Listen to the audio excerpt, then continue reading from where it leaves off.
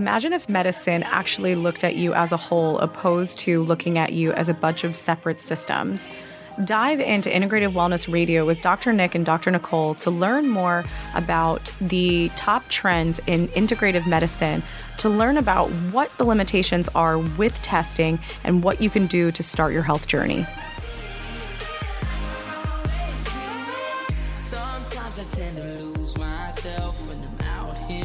Hi, everyone. We are back. We are back with our next episode about Lyme this month in honor of Lyme Disease Awareness Month. Today, I definitely wanted to be here with you guys and give you as much quality information as possible when it comes to Lyme disease and how it can affect us neurologically. So tonight, what we're really talking about is we're piggybacking off of what we talked about last week. And last week was really setting the foundation of all of the things that are not necessarily always being discussed in reference to Lyme, and being, that more so being in relation to the different testing that is available, the limitations with the testing, in addition to the limitations with the conventional treatment protocols. So today it's really talking a little bit more about neurological Lyme and the many, many faces of neurological Lyme. So I'm going to be sharing some really interesting case studies with you, because neurological Lyme, first of all, is extremely, extremely difficult to be diagnosed properly. And in addition to that, it's looking like many other neurological conditions that people are getting diagnosed with, such as depression, anxiety, vertigo, and it can be even as significant as Alzheimer's, dementia, ALS, multiple sclerosis. So these are some of the things that we're going to be understanding a bit better as we go tonight, is how and why do things manifest the way they do? Why can one infection look so different in so many different people? So before we get into the nitty-gritty of understanding that, some of the major things that I'm going to reiterate is really understanding, again, the limitations with the testing that exists for Lyme altogether, let alone neurological Lyme. Also understanding that you don't know what you don't know when it comes to where your body is at. It's very, very difficult to know what type of treatment modalities are best for you when you don't even actually have the right diagnosis. And again, understanding some of the diagnostics that exist for Lyme, and then what is really the gold standard nowadays that's going to give you the most accurate information in the shortest amount of time. And then the other big one is really understanding all of the myths around Lyme. One of the myths that we're going to talk about today is just the basic concept that Lyme only comes from a tick. There are so many different avenues of exposure that we're going to discuss that will probably blow your mind. Because of the approach that we take, I call myself an integrative practitioner, but I am Lyme literate based off of the training that I've done, but do I only work with Lyme patients? No. And primarily that's because when it comes down to understanding the root cause and understanding the foundation of what's going on with the patient, it's not about the diagnosis. It's not about the pathology. Sometimes it's honestly not even about the symptoms. It's about understanding the big picture of how it all pieces together and what is the one or two foundational problems that are causing the umbrella of symptoms. Because that's usually what it is there is one or two primary things that are creating this snowball effect that's causing the majority of the symptoms that we deal with on a day-to-day basis. So for myself, unfortunately, I remember feeling very guilty about my story. And it was primarily because I didn't really have a story. I didn't get into this industry because I was super sick and nobody could help me. And then eventually an integrative functional doctor, got me back to health. I was actually the opposite. So for me, I had a lot of these symptoms that I pretty much classified as my normal. The brain fog was my normal. Having to read, a page while I was in school 3 or 4 times to comprehend it was my normal.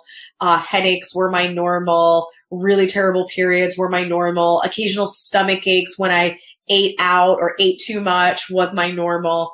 So there were so many things that I just equated to being my normal, and they all happened slowly over time. But what's really interesting is that eventually I started having heart palpitations when I guess I was in high school is when it started. Got worse when I was into college, and then it got to the point that I was actually fainting. So all of this gradually over time, nobody could necessarily tell me what was going on with me. So it became my normal. It was like, learn how to navigate around it. Don't drink too much coffee. Don't go for a really intense run right before your period, because those were all triggers for me. And how many of you can relate to that? Is like, you know your triggers and you avoid them to keep, your body at bay or keep your symptoms balanced out.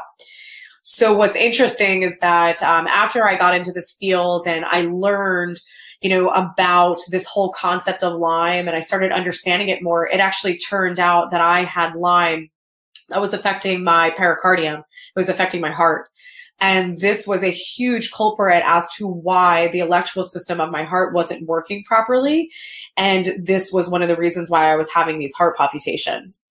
So the thing to kind of take away from this is that I didn't have heart palpitations all day, every day. These were things that were coming and going, and they were coming and going based off of triggers. And so when you're dealing with this Lyme infection, it is not that it is always active and always causing problems.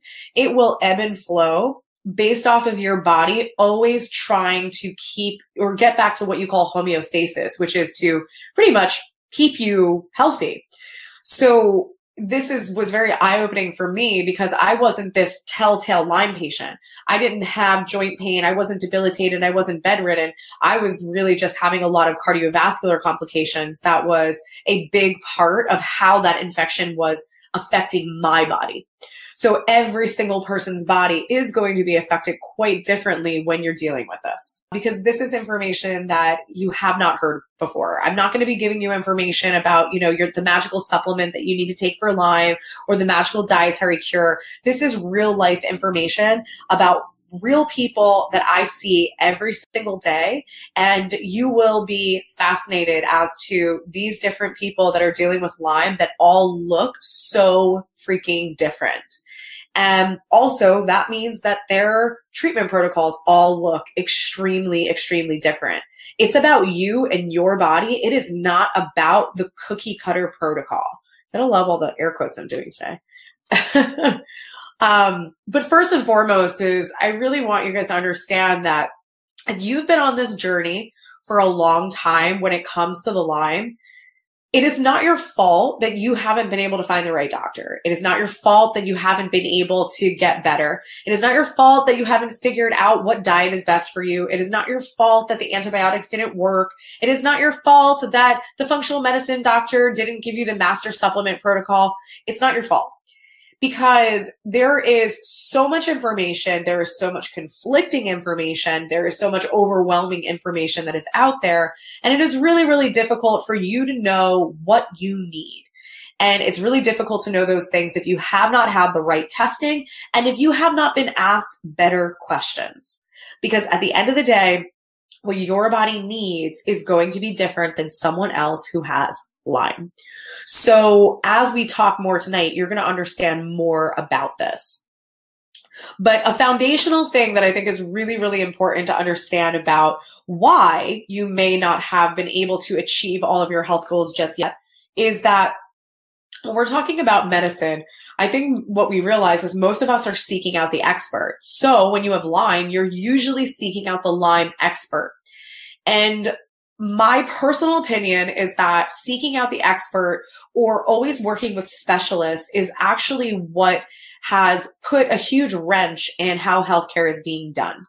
And what I mean by that is when we're talking just about the very beginning stages of having all of these different symptoms, everything from fatigue to the joint pain to inflammation, gut problems, you're going to a gastroenterologist, you're going to a rheumatologist, you might even be going to a psychiatrist because you're also having anxiety. But very, very low on the totem pole is when you're actually going to go to an infectious disease doctor, because the only time we really go to an infectious disease doctor is if we have a chronic infection that keeps coming back that nobody knows what's going on, or we have chronic diarrhea that nobody knows what's going on. So when we talk about infectious disease doctor, which usually leaves out the opportunity to understand, is an infection or is a toxicity causing the majority of the symptoms that we're dealing with? So the separating out of our systems and thinking that every single organ system is operating separately is actually pretty silly. And that kind of brings me to the second point, is basic physiology. So 90 to 95% of your serotonin is made in your gut. So if you're dealing with a depression problem, but then you're also dealing with a irritable bowel syndrome, and we're maybe treating the depression with an antidepressant, but your IBS is not bad enough to be treated, it's just like, oh, just be careful with your diet, don't eat too much, then we could easily be treating the wrong symptom, because it's really a symptom. And the root is what's going on in the gut. So physiology pretty much shows us that everything is connected and everything is constantly in communication with each other. So why did we decide to separate out all of the organ systems and have specialists in the organ systems? And none of these specialists actually communicate with each other. So really, at the end of the day, this is one of the biggest reasons why we cannot find the root cause as to what is going on with our system. So here's where it gets good. So when we are talking about Lyme, so first of all, one of the most advanced type of infections that has been known for a very long time is actually classified as syphilis. So syphilis is pretty interesting because everybody thinks it's sexually transmitted, by the way. It's not just sexually transmitted. But when they originally discovered syphilis, they found that this specific organism had 23 genes. So 23 genes as a microorganism means that this is an organism that is actually very evolved. It's very advanced. So then they discovered Lyme, and Lyme was actually found to have 32 genes. So this is 9 more genes than Lyme. So really what this means is that these are organisms that are both in the spirochete family, by the way, that are extremely evolved. They actually know how to move through your body, figure out where there's vulnerable tissue, and then make that vulnerable tissue its new home. Secondary to that, it is always putting itself in an opportune environment to make its way to the next life cycle. So hold on to your seats. So when we're talking about men that deal with prostate issues, this could be anything from prostatitis, benign prostatic hypertrophy, which is enlargement of the prostate, or even up to prostate cancer. One of my personal mentors said that every prostate case is associated with Lyme bacteria. And I was kind of confused when he said this, and I was like, is that even possible? And then he continued to discuss how Lyme, as such an evolved organism, will put itself into the prostate, because then when there is sexual arousal, the Lyme will move down the ejaculatory duct in order to put itself in the opportune environment to infect the next host, aka infect the woman. So I'm kind of like, holy crap, that can't even be true. And it came to me with different types of prostate issues, that information was 100% correct. So the point of me telling you this is that when we're talking about Lyme, Lyme is a very interesting advanced organism that makes its way into the body, it burrows itself, and it hides, which is why it is so difficult to find it in the blood, because it usually doesn't live in the blood, it lives in connective tissue. In addition to that, they've actually even found different species of Lyme that have up to 800 genes. So the thing you have to know about this is nothing in nature has 800 genes. So they speculate that there has been manipulation to some of these Lyme bacteria that potentially were supposed to be used for germ warfare. So they don't really know, but that is a speculation. But in addition to that, regardless of this more advanced Lyme with the 800 genes or the Lyme with the 32 genes, it actually has been known to survive against hydrochloric acid, which is the primary acid in your gut that is supposed to protect you.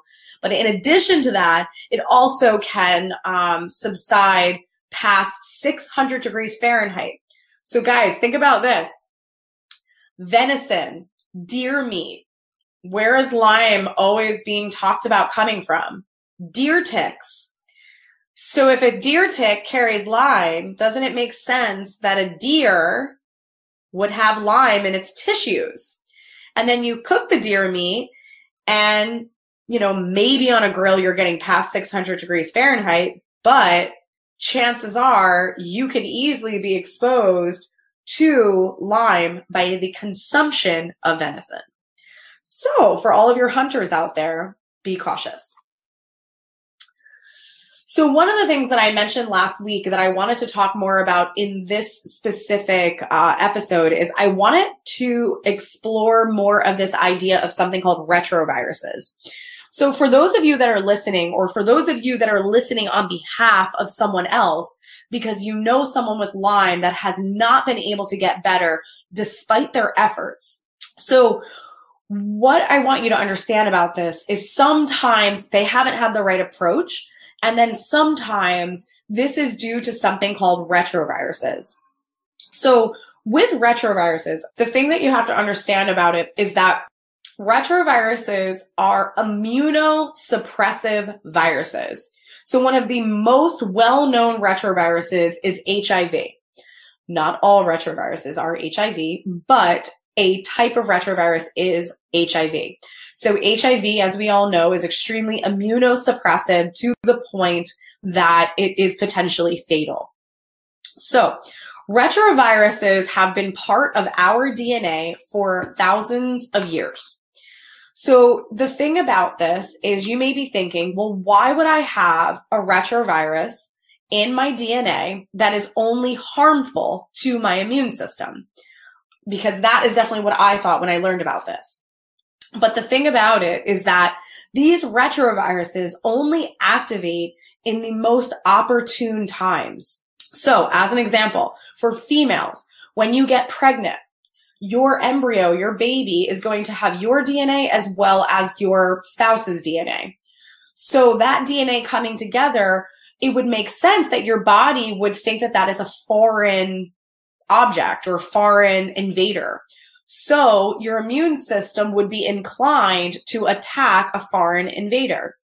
But there is a retrovirus that activates in the placenta that shuts down any possibility for an immune reaction against the embryo. Pretty freaking cool, right? So the thing that you have to understand about these retroviruses is, yes, they are part of our DNA, but they only activate when they need to in the case of serving a beneficial purpose to the body. But what they're finding is that due to all of the toxicity and all of these different chemicals we're being exposed to and all of these different stressors we're dealing with on a day-to-day, that we are actually starting to have these retroviruses activate without necessarily having a purpose to reactivate or activate. So what this means for you is if you are someone who is dealing with some type of infection like Lyme and you cannot recover, there is a strong possibility that you might be dealing with some type of immunosuppression that is not allowing you to heal. And one of the most common things you can see in your blood work is an extremely elevated TGF-beta 1. So for those of you that have been in this world for a long time trying to figure out what the heck is going on with you, you may have had this test run, because one of the reasons why I personally used to run the TGF-beta 1 is it was associated with mold toxicity. And the longer I practice, I realized that it's not just about mold. The TGF-beta 1 is really just an overactivation of the immune system, which is causing cell death. So the thing that I want you to understand about this is that if you have been told you have mold toxicity because of this number, That is not always accurate. This number can mean a lot of different things, and one of those things is retroviral. So the other thing too is that you might be having a major sensitivity to caffeine, which is classified as a purinergic food. If you are having a major sensitivity to coffee or caffeine, this might be another sign that you're dealing with this retrovirus. So what's very interesting too is that people that I've worked with that have had retroviral infections have ended up coming through my doors on immunosuppressant drugs because they've been diagnosed with lupus or scleroderma, etc. So I want you to know that when you're on an immunosuppressive drug, it shuts down your immune response. So if you have less inflammation in your body, then that means you're going to feel better. It doesn't necessarily mean that you have an overactive immune system. It just means you have a boatload of inflammation. So don't be fooled by saying there's no possible way that I have a retroviral infection because I'm on an immunosuppressant and it makes me feel better. You could easily be fooled by that because most people that are dealing with enough inflammation that they are benefiting from an immunosuppressive drug, most of those people are immunosuppressed to begin with. So talking about neurological Lyme, this was a really interesting scenario that came through my door. So first of all, the patient did not know that they had Lyme. What they did know was they had massive sinus issues most of their life. So when she came in, one of the technologies that I used initially in her initial exam was called the bioresonance. So as I was running the bioresonance, she was having a ton of things coming up dental wise. And as I got into looking at it further, she was coming up with something called periostitis in the top of her jawbone. So the thing that you guys want to understand about dental and how this all plays a role is, first of all, there are holistic dentists out there that will swab your gums and put it under a microscope and show you spirochete infections. So number two is that if you have ever had a tooth pulled, including your wisdom teeth, if it was not pulled properly, you could easily pool bacteria in where that tooth was once. So this particular person had her wisdom teeth removed many years ago, had sinus issues, kind of always attributed to just bacterial, took antibiotics, helped a little bit, but she was on antibiotics probably every 2 months or so. So with the findings, it was coming up as periostitis. Periostitis is usually a spirochete infection.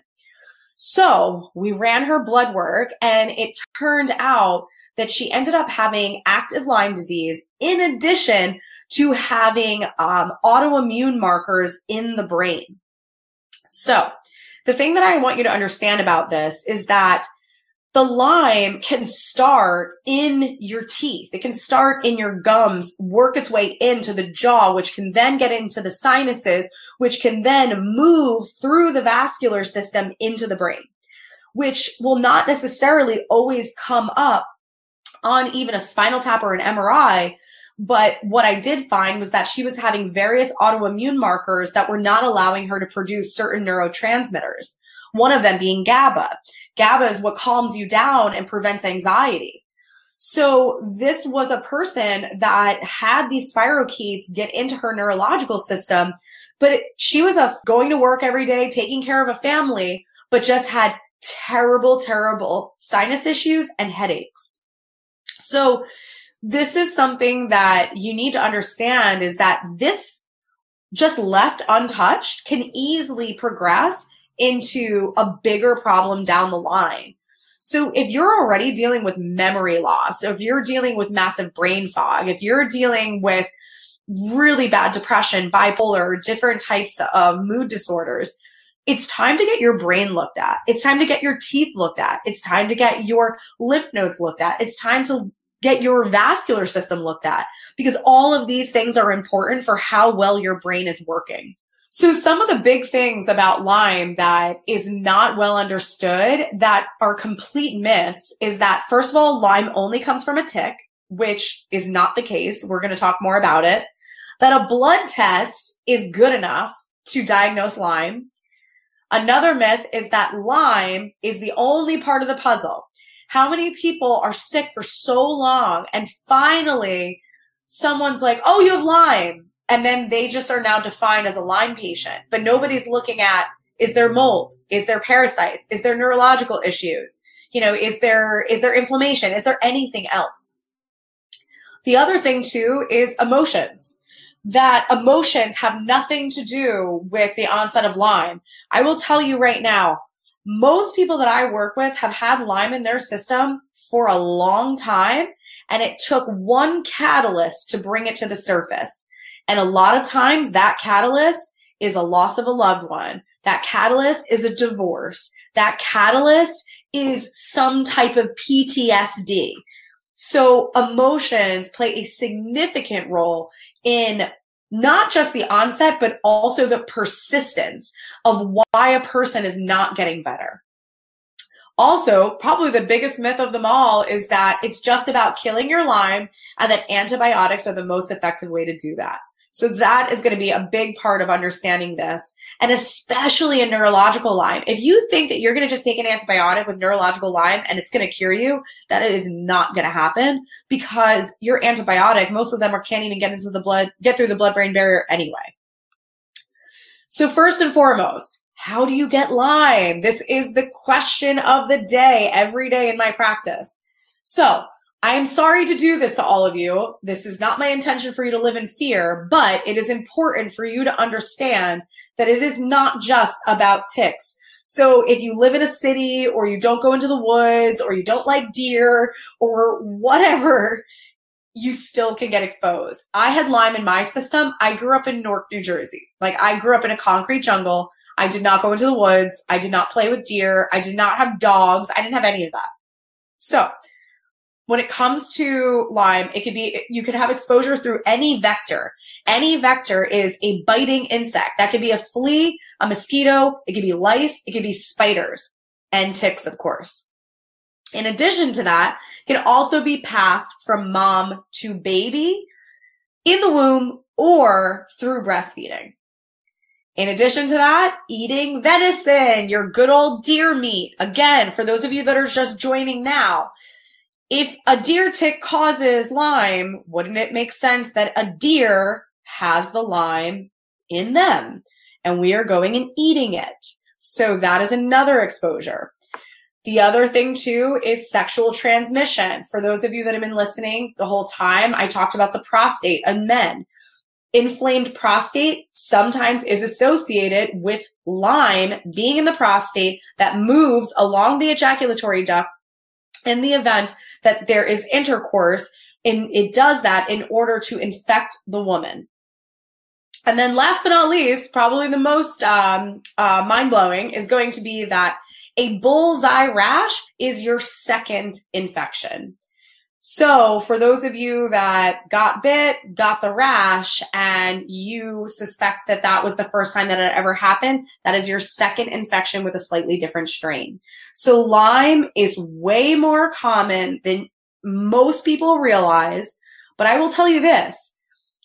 You could have Lyme in your system and it could easily not be active, but it takes compounding factors for it to become active and problematic. So we had a patient, she had an onset of seizures at 16 years old. So this patient, she went to her prom. She did like every other high school kid does, and she went out and partied. She was not a partier, but she went and she had drinks, and then there was a big sleepover, and in the morning, she had her first seizure. Did a variety of different tests, blood tests, etc. Everything came back normal. Continued to see a neurologist, and everything continued to come up normal. So it wasn't honestly until years later that the puzzle was put together. And the puzzle was essentially that this person had Lyme in their system. They were born with it because it turned out we were treating the mom as well, and that the mom had it in her system as well. So it was in the system, not necessarily creating many issues. The other piece to this puzzle is pancreas. This is a child who had massive hypoglycemia issues, very low blood sugar. Go figure, this child also loved sugar, grew up on tons of cereal, cakes, pastries, cannolis, Italian family, pasta, all of that. So overall, blood sugar stability plays an extremely, extremely important role in the neurological system. So how this pieces together is that this person had unstable blood sugar, which was creating stress on the neurological system. Then there was Lyme kind of brewing in the background. Then it was 15 years old, started the HPV vaccine. All 3 rounds were done. The last round was done 1 week prior to the first seizure.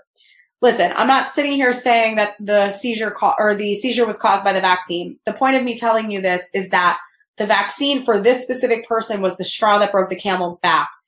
Whatever was going on in that kid's body at that time, the immune system couldn't handle the vaccine. So what happened was this activated the Lyme. It ended up in the neurological system. A night of drinking and eating crap was a complete spike and crash of the blood sugar. The blood sugar was so low in the morning that the brain went haywire and caused a seizure. So this was my sister. And this was something that we just had to deal with for a really long time. I'm going to get upset because we didn't know what was wrong with her. And I'm very fortunate for what I do because we were able to piece the puzzle together later down the line. And, she's been seizure free for over 2 years now. So this is just something that I know a lot of people are dealing with and have no answers. And watching a seizure is probably one of the most horrific things that I've ever seen. And we've worked with many, many kids that have had seizures moving forward. And it is amazing to see these kids transform. And it is amazing to see them get their lives back. So I want you guys to, that you're here and listening, is that seizures don't happen for no reason. They happen for a variety of different reasons. It was just specifically for this person. It was Lyme brewing in the background for most of her life. And it just took a sequence of events that allowed this to become a bigger problem. So it's very, very important to know that there is always, always, always a root cause. So myth number 2 is you've had the best testing for your neurological system and you've had the best testing for your Lyme. So number 1 is that one of the things that was never necessarily evaluated for my sister was nobody checked her for infections. Nobody checked her blood sugar. Nobody looked at her pancreas. Nobody looked at autoimmune markers. Nobody looked to see if she had a gluten sensitivity. Nobody looked at any of those things. They were doing EEGs. They were doing overnight EEGs.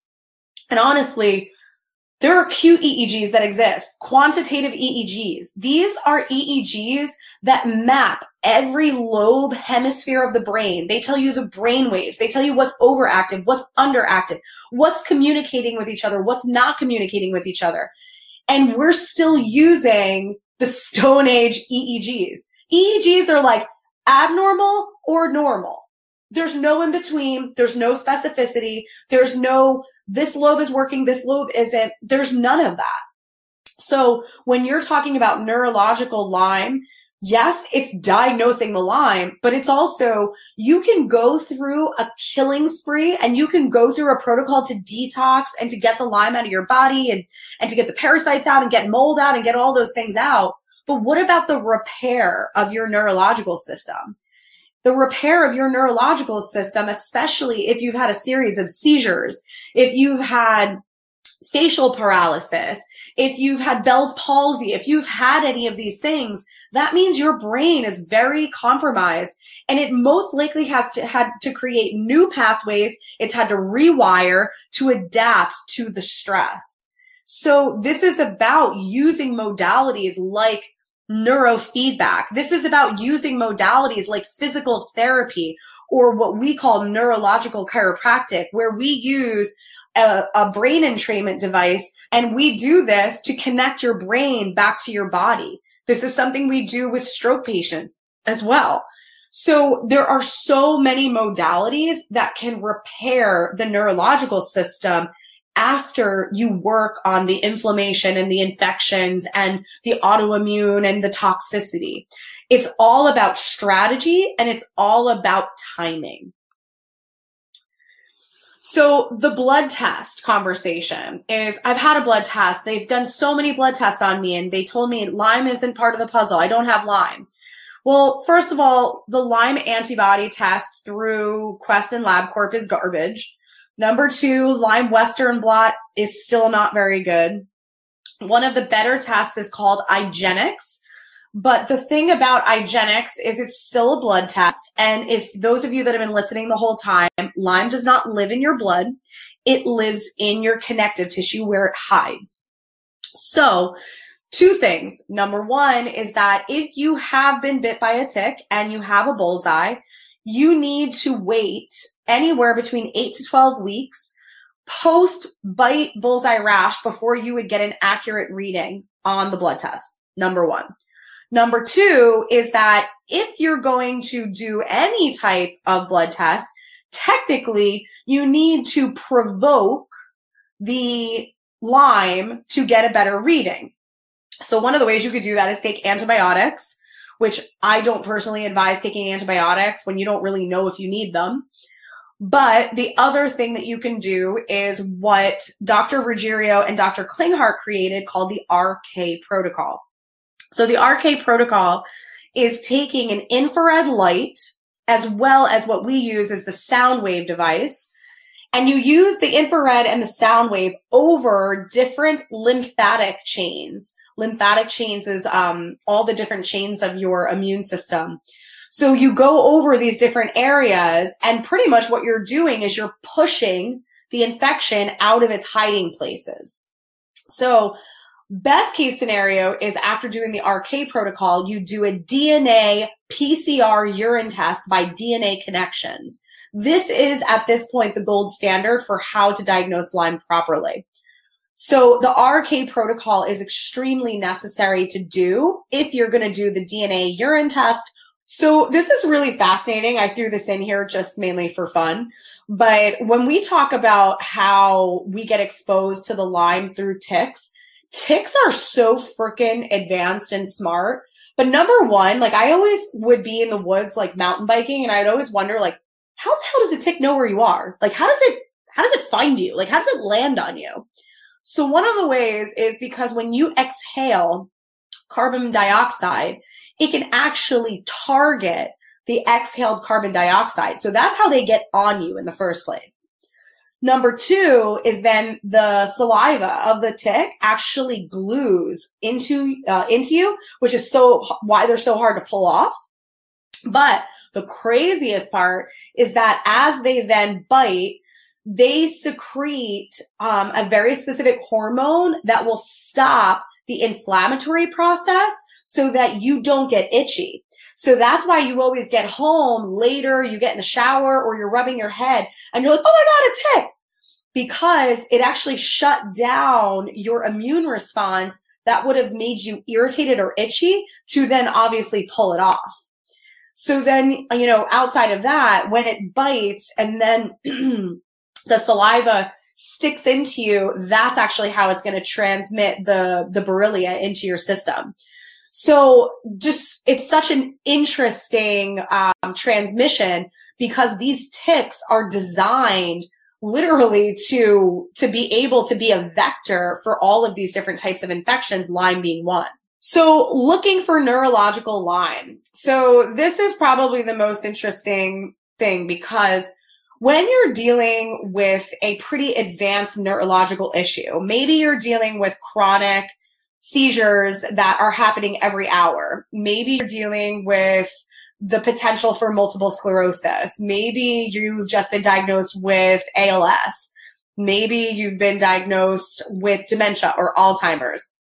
So if it gets to the point that you actually are recommended to do a spinal tap, one of the interesting things that I've learned over time is that when you pull the cerebral spinal fluid from a spinal tap, what is happening is that the technician or the analyst is looking for the spirochetes. That's what the squiggly things look like. So spirochetes look like little squiggly worms.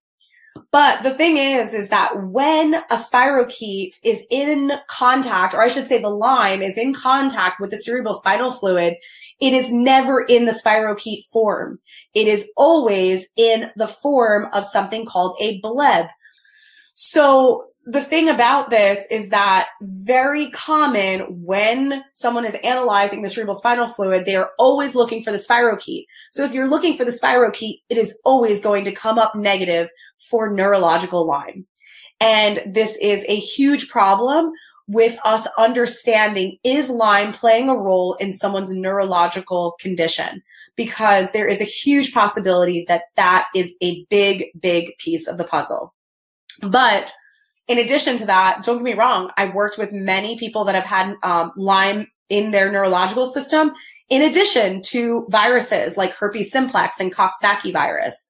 So these are different things that also can be living with the Lyme, creating massive, massive stress on the neurological system. So this kind of piggybacks off of things I've already said. When it comes to neurological Lyme, it's not just about looking at this as an infection and saying we need to kill, or detox. This is also about really being able to support the neurological system in the proper way. So the brain detoxes at night. So your brain will shrink by 40% when you sleep. Everyone's does, not just you and not just me. So the brain shrinks by 40% when you sleep. And the reason why it does that is because it allows for the veins and the cerebral spinal fluid to drain, to clear out anything that is harmful or toxic to the brain. But the thing is that you have to have a healthy cardiovascular system for this to work, number one. You also have to have a properly functioning lymphatic system, which I will explain more of. And you also have to have good neck alignment and not necessarily tons of scar tissue in your neck from different types of surgeries or injuries. You also have to have proper drainage that is happening in your sinuses, in your ears, etc. And guess where it all dumps? It all dumps into the tonsils and the adenoids. So how many of us are missing those? So pretty much what happens is then all of those toxins go directly into all of these lymph nodes. And then you have this vicious cycle because your lymph nodes here, they sit right next to the vein or the arteries that go up and then the veins that drain out. So if you have a bunch of gunked up lymph nodes and swollen glands and you're like, oh, this hurts all the time. Why is this swollen? What that means is somebody put their foot on the hose. So that means you're not getting proper drainage away from the brain. So if you end up having neurological Lyme and you're just trying to go in and kill, and nobody is actually helping you with improving the venous drainage, the lymphatic system, the alignment of your neck, if there's scar tissue, if nobody's helping you with that, you're not going to get better. This is why we have an integrative practice, because we hit roadblock after roadblock after roadblock with our patients. And then we realized how important everything is. And I feel very fortunate that we have chiropractors in our office because that physical work of working structurally, working on the muscles, working on the joints, working on the ligaments, the tendons, like that is so transformative when you're trying to help people detox. Detox is not just about drinking smoothies and taking a bunch of liver-based supplements. You have detox pathways everywhere. You have lymph nodes from the top of your head to your toes. Sometimes your detox needs to happen by helping to get your lymph moving and also helping to get your veins draining and get your arteries pumping blood to places. So it's extremely important to understand all of these different pieces of the puzzle. But for those of you that have been with me this whole time, I will give you a little tip that will help your brain drain tonight. Is if you lift your headboard by 3 to 4 inches, just your headboard. Yes, your bed will be on a bit of an incline, just tiny bit. You barely will notice. Put a couple of books underneath the post of your headboard, elevate it anywhere between 3 to 4 inches, and I promise you, you will sleep so much freaking better. And if you wake up with low-grade headaches, you probably won't wake up with a low-grade headache. If you snore, have tons of sinus issues, you probably won't have that either. So try it. It is the cheapest, easiest thing that you can do for your brain to help it. So on that note, had a patient recently. She came to see me. She was diagnosed with MS. My opening statement to her was, I don't think you have MS. And she was like, what? And I was like, I know, bold statement. But I was like, let me explain why. So 2 pieces of the puzzle, well, 3 pieces of the puzzle. So number 1, she had Lyme in her system. So that was one stressor. But her bigger stressors was actually the fact that her pancreas was practically shutting down. Her pancreas was super close to the development of what we call type 1 diabetes, which is massive insulin resistance. So let me just keep this simple for you guys. So no, you have to lift your bed, Paulette. So the pancreas regulates blood sugar. So the frontal lobe of your brain, where, first of all, most of your neurotransmitters are made, your serotonin, your dopamine, the frontal lobe of your brain is extremely, extremely sensitive to your blood sugar stability. This is not about having high blood sugar like pre-diabetic, diabetic. This is also problematic if you have low blood sugar, if you're hypoglycemic. So it's about balanced blood sugar. So this woman was dealing with very imbalanced blood sugar. So she actually had a stomach infection that I think was in her system for like 20 years. She had an infection in her stomach called H. pylori. Your stomach literally has valves that are connected to your pancreas. Your indigestion, your reflux, then that can start to affect your pancreas. So then that starts to affect your pancreas, and then your pancreas stops making insulin. So insulin is what allows your cells and your brain to use the sugar, use the glucose, because glucose is technically fuel for us. So if you have no insulin, you can't use your glucose. So it just floats around and it causes a boatload of inflammation. And guess what it does? It causes atherosclerosis, and it causes plaques in your cardiovascular system. So guess what, guys? It's not cholesterol. It's sugar that is causing heart disease and atherosclerosis and plaquing and all of those things. It's not freaking cholesterol. I'm so tired of them putting bad stuff out there in the media about cholesterol and telling people they shouldn't eat eggs. It is like the biggest BS in the world. But one thing is like we cut out all these fats, but we still have the heart disease. But guess what's in everything that we eat? Sugar. Sugar is in everything. We try to be healthier and we try to go and get like a coconut milk latte from Starbucks. So I used to drink my mint vanilla lattes, and then I was like, crap, this is really bad for me. So then I switched to my no sugar coconut milk latte. Then I made myself a coconut milk latte at home, and I'm like, this tastes different. Next time I was at Starbucks, I asked them to see the milk, and there was 35 grams of sugar. So there's a lot of sugar just in the coconut milk at Starbucks. And we think we're doing something better by not getting, the extra sweetener in there. So when it comes to blood sugar being unstable and a bunch of sugar floating around in your blood, because either your diet is bad or your pancreas is pissed or both, that is going to then cause massive circulatory issues. So now you have a double whammy. We have abnormal blood sugar, which is totally screwing up the frontal lobe. And then we start to have plaquing in the cardiovascular system, which is not allowing blood flow to get to the brain, which means we don't have enough oxygen to the brain. Oxygen and glucose are the 2 things your brain needs the most of. So if you don't have those 2 things working for you, you could easily have brain degeneration, myelin degeneration, which then we call MS. So the point of me telling you this is that when we are talking about Lyme being neurological, it's usually not just Lyme hanging out and that's the end of the story. There is compounding factors that are causing this. So another thing too is if you're having cardiovascular problems to your brain, then chances are you probably have headaches or migraines, or maybe you just attribute it to sinus pressure. If you're having blood sugar instability, especially the hypoglycemic people, you wake up in the morning, you're not really hungry. If anything, you're like, ugh, can't eat. You have coffee, it suppresses your appetite, but you need the coffee because it opens up your brain and makes you be able to think. So then you have your appetite suppressed. Then it gets to lunch, you're like, oh, I'm starving. So then you grab for like a sandwich, a pizza, or like a wrap. You need something with carbs. Then you get to middle of the day, oh, crashed, need more coffee. Then you get to dinner, you're starving, you're eating your cheese and crackers as you're prepping your dinner. Then you eat dinner, then you want something sweet. So I say that to my patients and they have their mouth dropped. They're like, did you just tell me my biography? I'm like, trust me, I've been there. I know what it's like. So having low blood sugar is not a good thing because it means every time you eat, you spike and then you plummet.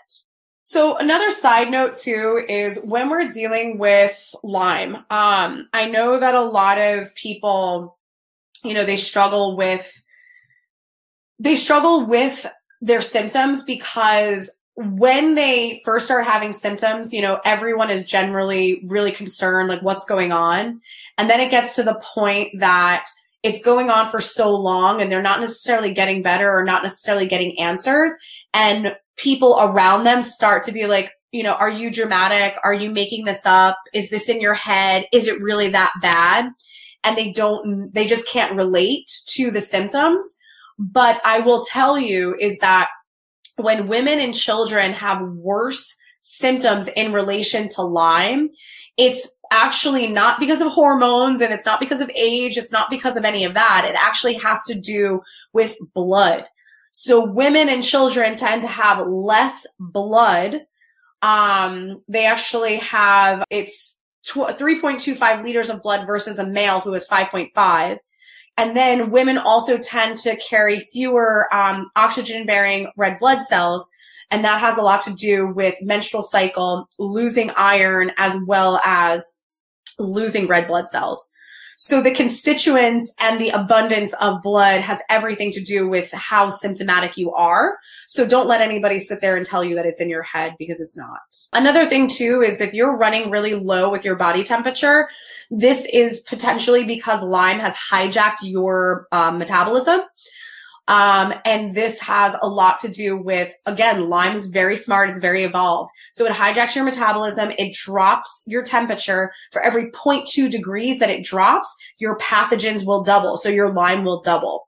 So if you are freezing all the time, you need to get your butt into an infrared sauna and start burning some stuff off. And then the same thing goes, if you're heating up at night, women call it hot flashes. Oh, am I perimenopausal? I'm like, you're 30, you're not perimenopausal. So heating up at night is a sign that your body is inducing a low-grade fever in order to fight off infections. So another big thing too is when we're talking about Lyme, we often think that it's the only part of the puzzle.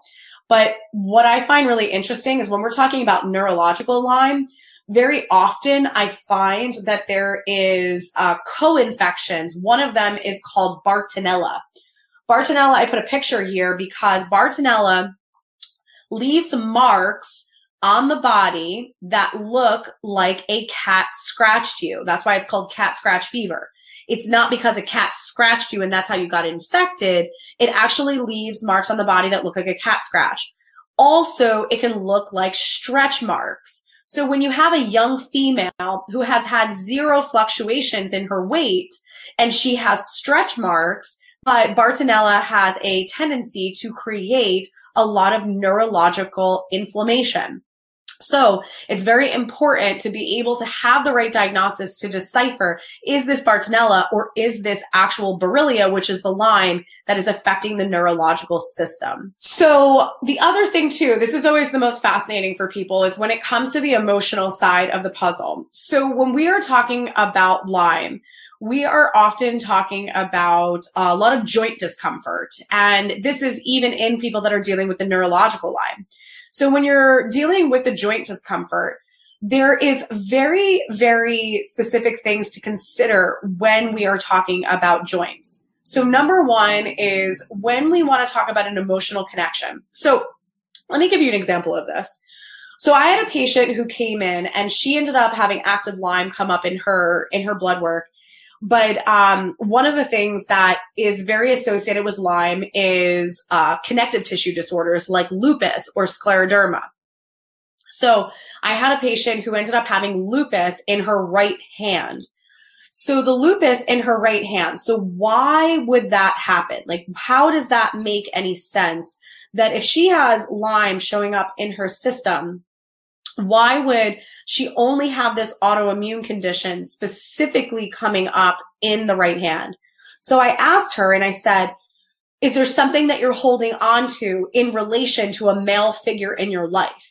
And she just looked at me like, what the hell? How would you even know that? And she's like, yeah, I'm having a lot of issues with my dad right now. There was this very specific falling out, and I'm holding on to, some of the words that were said that were really hurtful.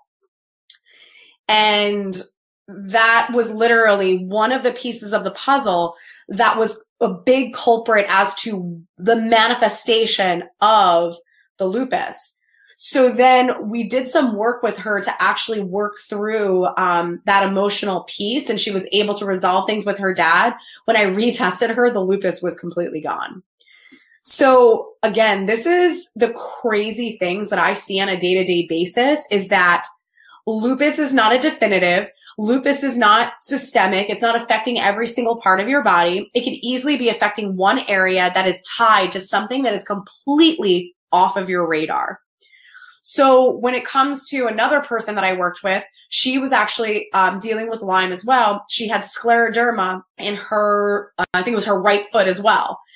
When you're talking about the foot, that's a lot of, what is holding you back from moving forward? And this had a lot to do with an ex-husband. Really bad divorce, was, really apprehensive about moving forward because they had a daughter and she wanted to make sure that he was still in her life. So there's so many interesting things that come up that the emotions can trigger. But if you're not asking better questions, this is something that is not discussed, and you just go on detoxing, treating Lyme, killing, and you don't get better because there is a piece of the puzzle that is not being addressed. So the big one here. So this is all about antibiotics. So when it comes to the antibiotics, there is a new, discussion happening about what we now call post-Lyme syndrome. So the reason why post-Lyme syndrome exists is because what they were finding is anywhere between 4, 8, or even 12 weeks after treatment of antibiotics, that symptoms started to come back, and potentially symptoms would get worse or new symptoms would arise.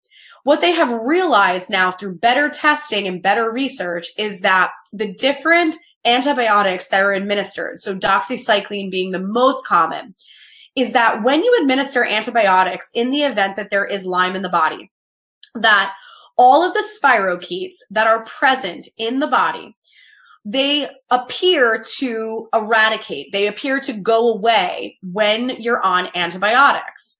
But what they didn't realize is that instead of them being killed or eradicated, it's actually that the spirochetes change form. They change from the little corkscrew-shaped worm to what we call a round body cyst. The round body cyst is this little round, like tapioca pearl, but the outer coating is like a shell, and the shell protects it from the antibiotic. So what they find is that people feel better on their antibiotics because the round body cyst form of Lyme is not symptomatic. But because you pissed it off, it actually will double or even quadruple depending on the antibiotic that you use. So then you get off of your antibiotic, and 4, 8, even 12 weeks later, all of those round body cysts that have more than doubled now start to revert back into the spirochete, and now you have a boatload of problems all over again. So going a different route, if you are going to do antibiotics, you need to do that in conjunction with other things that will be supportive to your body. I have worked with people that were on antibiotics for 7, 8, the longest I think was 18 years. There is no reason for anybody to be on anything for more than 6 months if it's actually working. So for you to be on it for years upon years and expect a different result, it's not going to happen.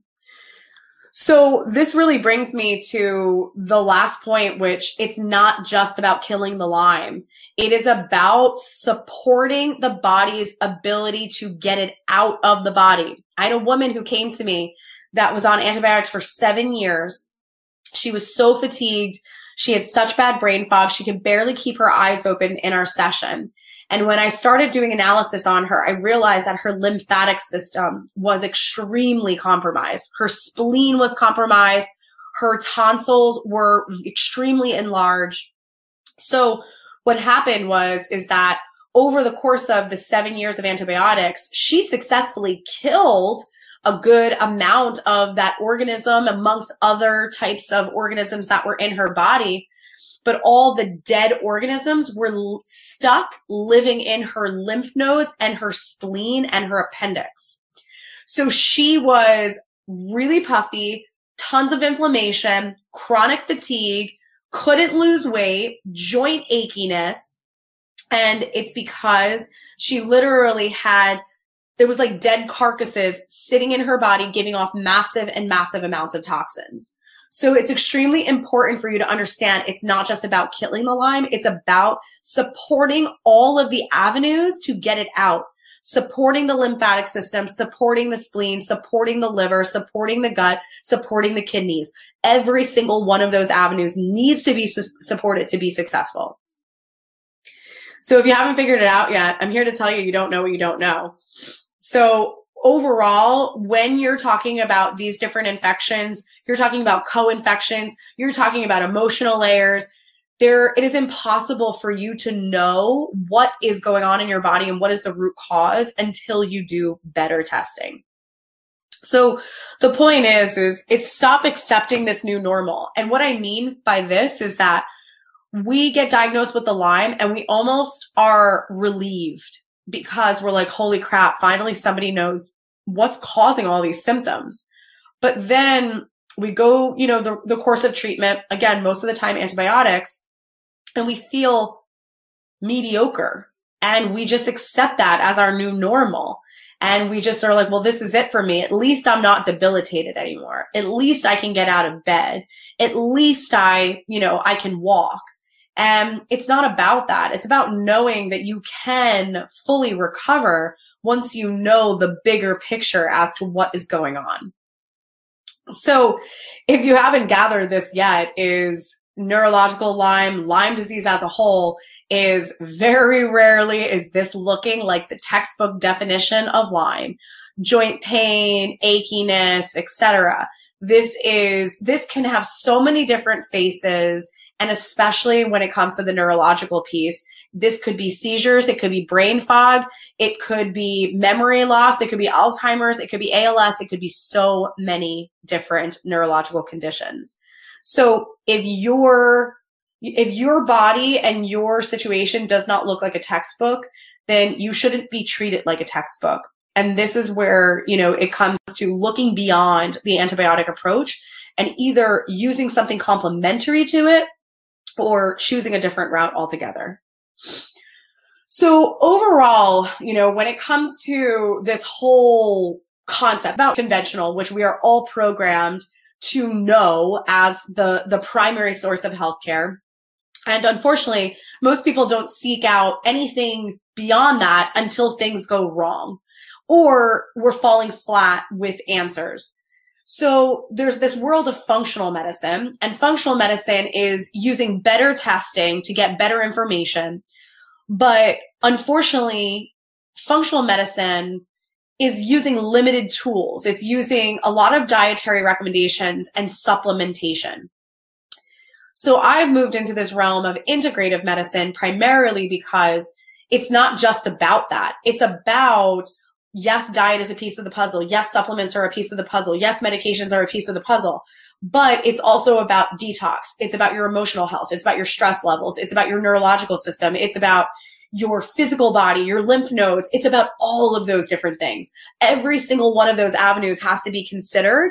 And all of those need to be considered in your treatment protocol, because that is the way that you're going to get better results in a shorter amount of time. So I really, really appreciate you guys being here.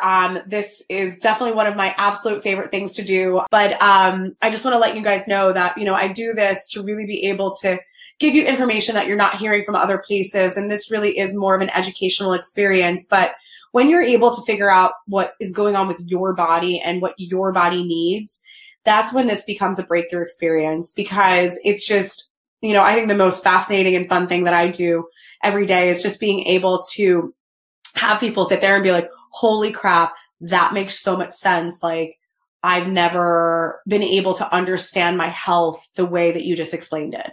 And that's really what gets me super excited. And, it's truly, what I love to do every day. And then obviously being able to see people heal when they've suffered for so long is just the absolute best. So I really hope you guys enjoyed this. Definitely check out our website if you're looking for any additional information, or if you want to set up one of our strategy calls with our client care team. So I hope you guys have a wonderful night, and I'll see you next week. Listener and subscriber to Integrative Wellness Radio.